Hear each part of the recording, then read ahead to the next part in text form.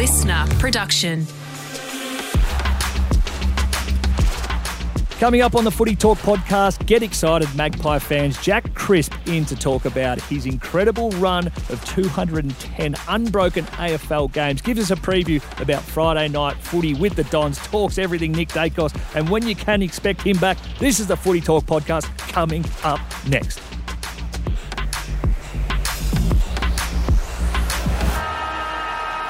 Footy Talk time for your Thursday. This is your daily dose of footy, the latest news, interviews and analysis from the world of AFL. As you just heard in the intro, an absolute treat for all footy lovers, but especially Pies fans. The man who has the current most active streak of games is in the studio. Jack Crisp, welcome. Thank you. Thanks, Daisy. Thanks for having me, everybody. Yeah, just looking at all the cameras, sorry. We can insert applause in post. We do have to confess something off the top, and if you are listening along, make sure you head across to our Instagram and TikTok at footytalk_pod or TikTok at footytalkpod.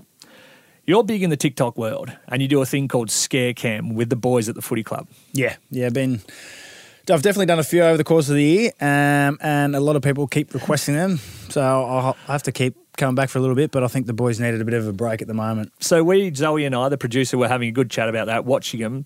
Piss funny. We love it. So we came up with the idea of when you walked into the SCA building today, into the listener area, I was going to hide and we were going to scare you. Unfortunately, you found somebody else to bring you in a different way. So that was the first part gone. That's just fate, I think. And then I continued to stay there for another 3 minutes as Zoe brought you back in the proper way. And then we gassed it. So 5 minutes 50, I sat next to a wall looking like an absolute unit. There's more to it than you think. Yeah, it's a lot of hard work and timing and patience. Daisy actually had his phone recording for about 6 minutes. We'll play it in double time. We'll get it up on the Instagram. I look like an absolute idiot. I honestly look like I've shit my pants or something.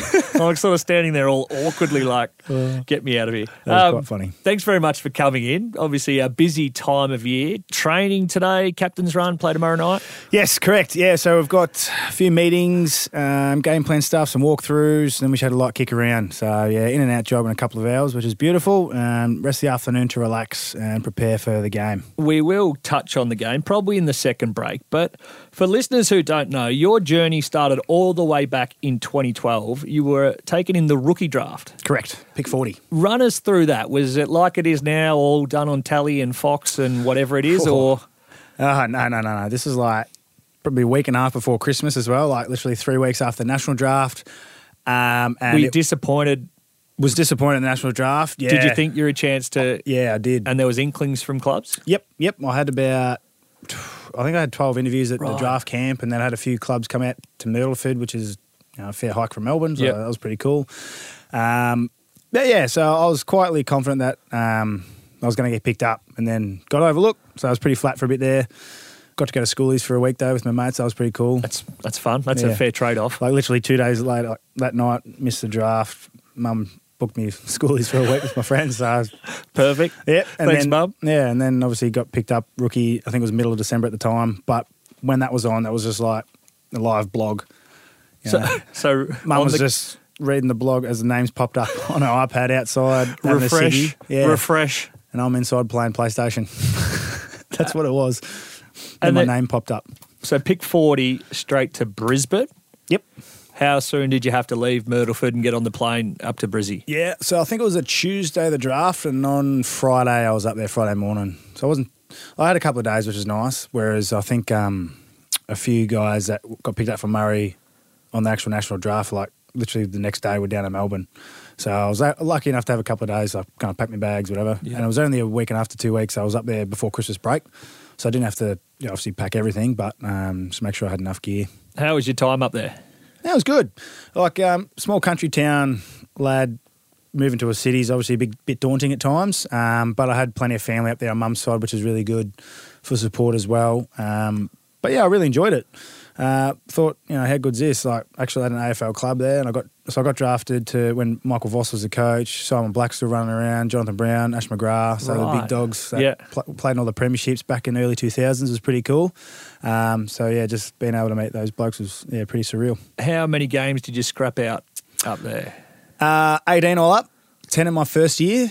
only got the 2 in my second year, and then the last 6 in my third year, which has continued on for my streak for the last 9 years. So that's where the streak started back in 2014, the Yes. last 6 of that round. Yeah. You then get to the Pies. How did that all go down? Was it trade? Was it...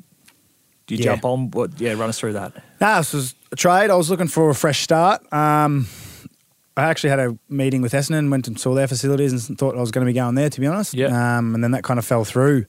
And then I had a contract on the table from Brisbane as well. So if nothing worked out, I was happy to tip in and give it my all again at Brisbane for a couple of years. And then last minute, one came through for Collingwood.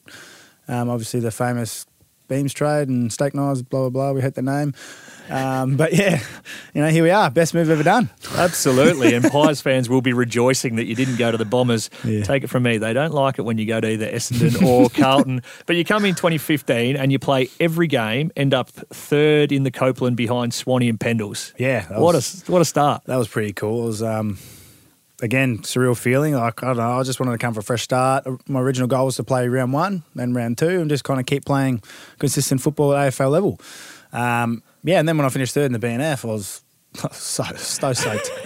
Are we talking bonuses as well? Are they written into the contract? Yeah, they were, fortunately. Which makes it a touch nicer as well. Yeah, it's like, ooh, extra money. Holidays sorted. That was under Bucks at the time? Yep.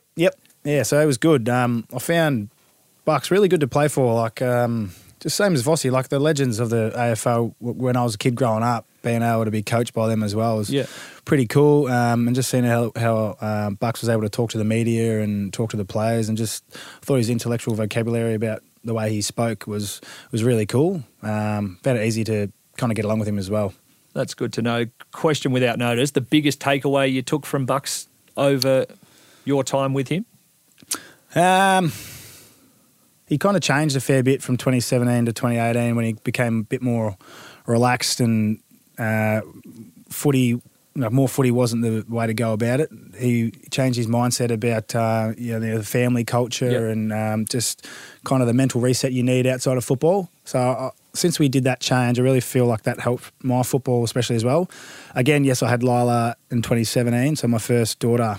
So that family aspect helped me shut off mentally from football as well. But seeing the way he changed the club that year and the culture and environment at Collingwood, it probably was most beneficial for a lot of blokes, and seeing how that shifted us from 13th to the grand final. So that big change was massive, and he was the main driver of that. He went away on a big holiday and then came back and just implemented what he wanted to. The change did seem stark, and even that you could pick up the changes in Bucks' attitude, I guess, with the media, and seemed a bit more personable. And I have always been a big one that your players end up being like your coach. If your coach is hell-bent on footy numbers, you end up with a playing group like that. There was no doubt when he softened in 2018, it became a lot more about everybody rather than just Bucks and him being the coach, which took you to a grand final. Yeah. No, that was an unbelievable experience. Run us through from your point of view what that was like the entire week. Yeah. Well, the whole thing was nuts. Like, never played finals before. Collingwood hadn't been in finals for 5 years. The only people still around there was, I think, Reedy, Steele, Pendles, maybe one or two others. But just the whole build-up was great. Everyone seemed to be riding the wave of excitement, and how good it was having 1,000 people at training every week as well. People were running out going, Jesus, what's going on? How cool is this? And then, we're just soaking it all in. And we did it really well. I thought we played some really good football throughout the whole final series. Obviously just really unlucky at the end. But, we gave it our all, and it was just something surreal to be a part of, and keen to do it again. Absolutely. Hopefully many more times. Where were you when Dom Sheed took the mark and kicked the goal? Well, I was involved in the passage of play just before that. Right. It was an aerial contest. Me and Tom Langdon and I think Liam Ryan ended up marking it right in front of me. And we're kind of dancing around, and he rolled and kicked it. And then Bruzzy got held out.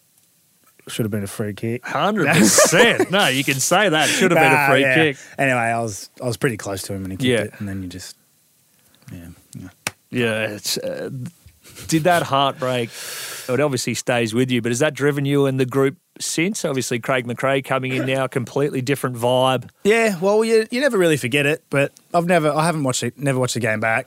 Don't think I will, but you still got those memories of the game and what could have been, moments that could have changed things. But it's just the drive of wanting to get back to there and put yourself in that situation again, and how much better off you'll be having that experience already. And obviously, yeah, we've been around the finals for the last 5 years as well. I think we played 3 prelims in 5 years and 1 semi. So we've definitely had some opportunities, but yeah, keen to get back to that spot. Free kicks haven't been great to the Pies in grand finals or prelims, obviously. Darcy Moore got fly kicked out of the way from Tom Papley, but just, again, a story for the another day. We spoke a little bit on Bucks. What about Craig McRae? It seems like you've had Vossi, as you said, Bucks come in, and then a completely different, I guess, model with the Craig McRae system. In your own words and your own thoughts of how that's going and how that's been. Yeah, mate, it's elite. I think what I've said a couple of times to some people is like, yeah, Bucks changed the club to, family orientated and change the culture a fair bit. Then Fly's just taken it to a whole nother level. It's really great to see the standards that he set right from the very start, and like he's kept coming back to his word, and the family first club, and bringing the past players in. Like the club had already been doing some of that stuff before, but I feel like he's just brought the connection piece a lot closer together, and all the families feel the same way, whether it be coaches' families, players, or admin staff. Everyone's involved in the club. And we have plenty of opportunities after some games, if they allow it, where we have a set function at the club where everyone's invited, like your close friends, your families, and just those times to hang out and build those connections.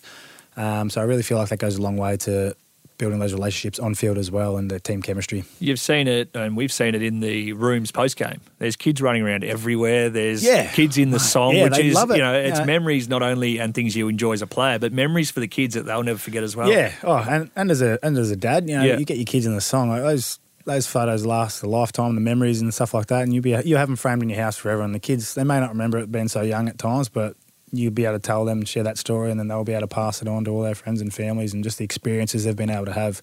Like I know I love going to Myrtleford football with my old man back in the day, and I got a massive kick out of that, and so did he, but this is just a whole nother level. What about, he's done some different things, Fly, in terms of he's had Bo McCreary's mum give a pre-match address. He celebrated a 40th game when Darcy Cameron's 40th. What's your favourite or the best thing he's done in your mind to get you up in a weird way? Oh, mate, he's done some weird stuff. It's brilliant, though. Steele's 300, he got a bald cap.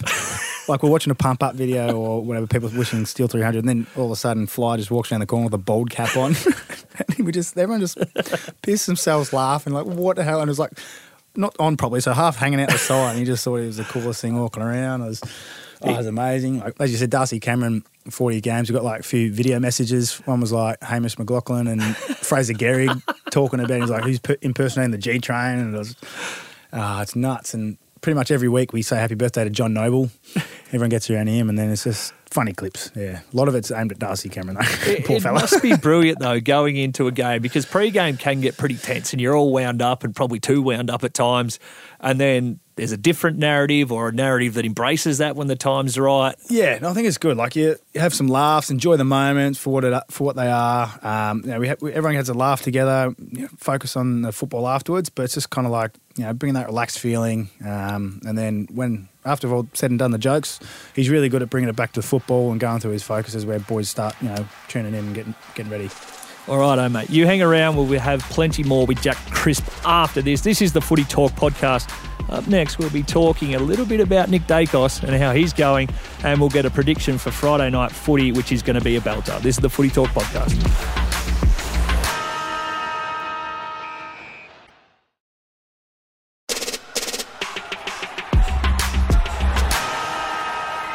This is the Footy Talk podcast. If you are listening on Spotify, hit the bell. Or if you want to get interactive, jump on our Instagram at footytalk_pod and our TikTok Footy Talk Pod, and we will get Joey and Jack tomorrow to answer any questions you may have. This year's been unbelievable for the Pies. Yep. Started the season like a house on fire. The last few weeks, though, there's a few people getting a bit nervous. How are you processing it all? Do people have right to be nervous, or are you pretty comfortable we're still cruising? No, look, it's fair enough. Like, people and teams, they find different ways to challenge you. Yeah, we have a lot of strengths in some areas, and then teams try to take that away. And to be fair, the teams that we've played the last few weeks have been able to chip their way through us. Our team defence hasn't probably been up to scratch as it was earlier in the year.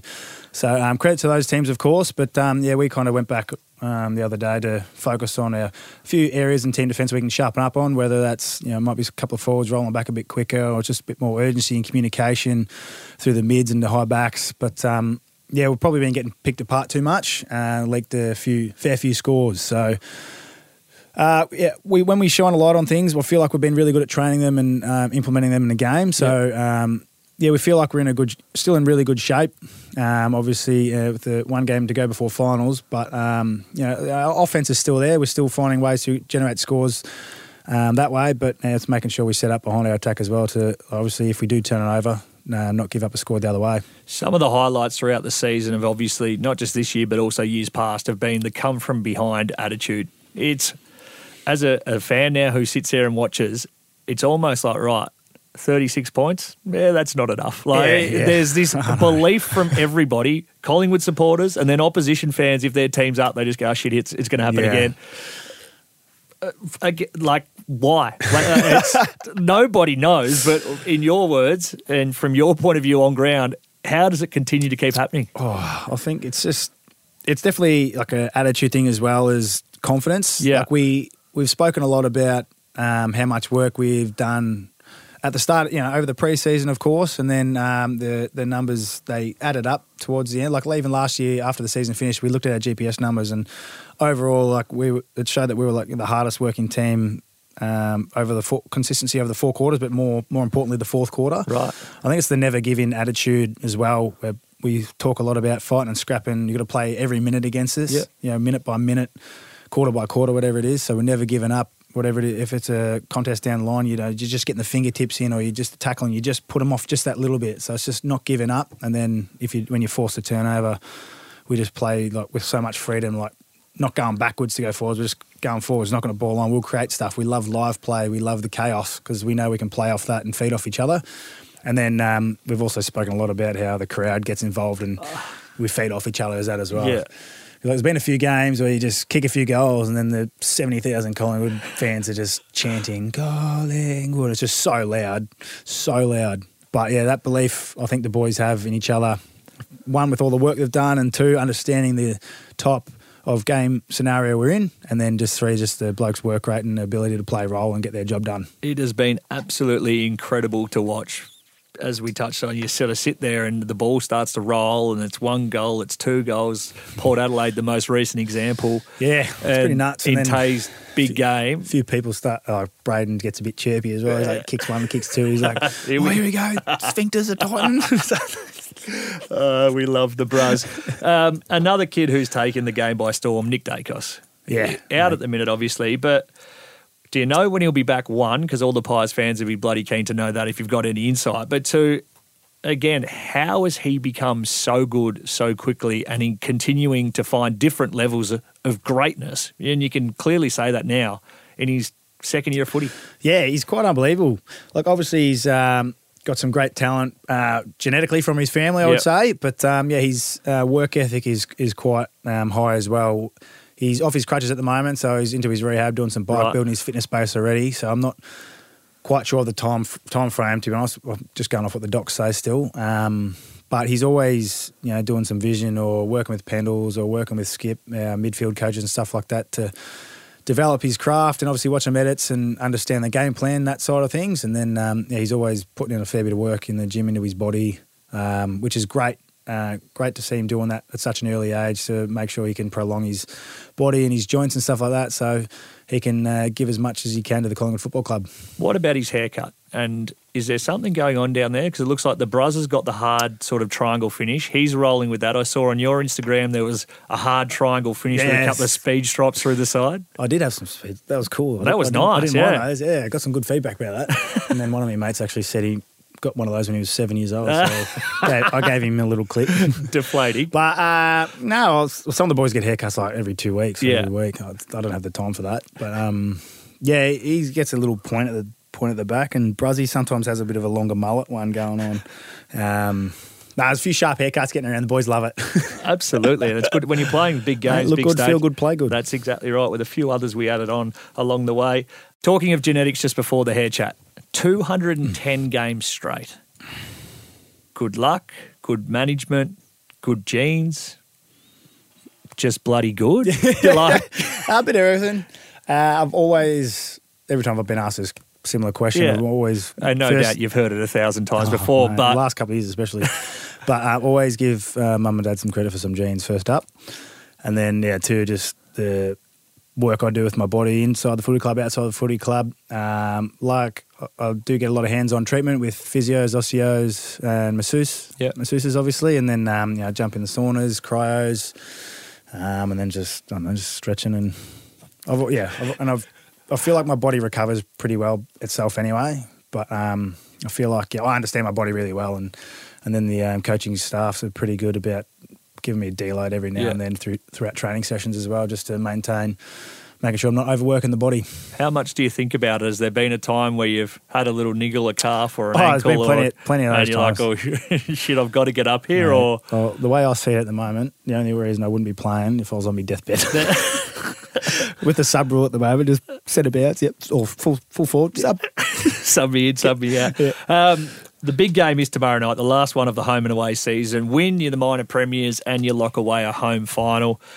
Coming up against a Bombers side who were absolutely shithouse the week before, 126-point loss.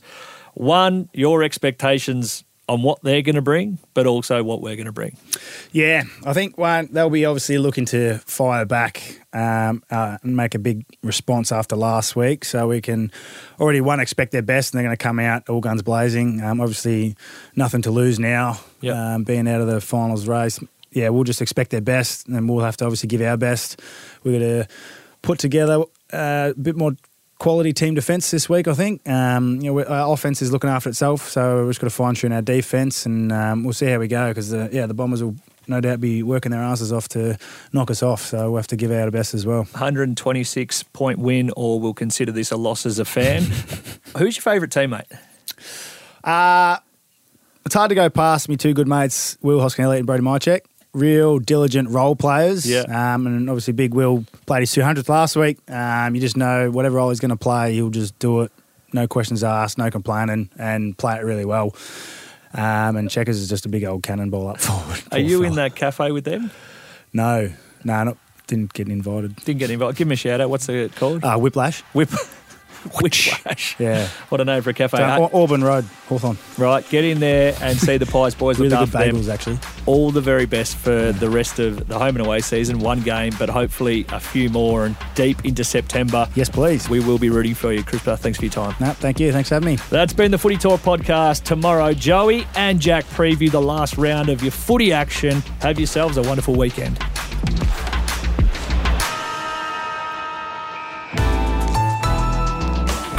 Listener.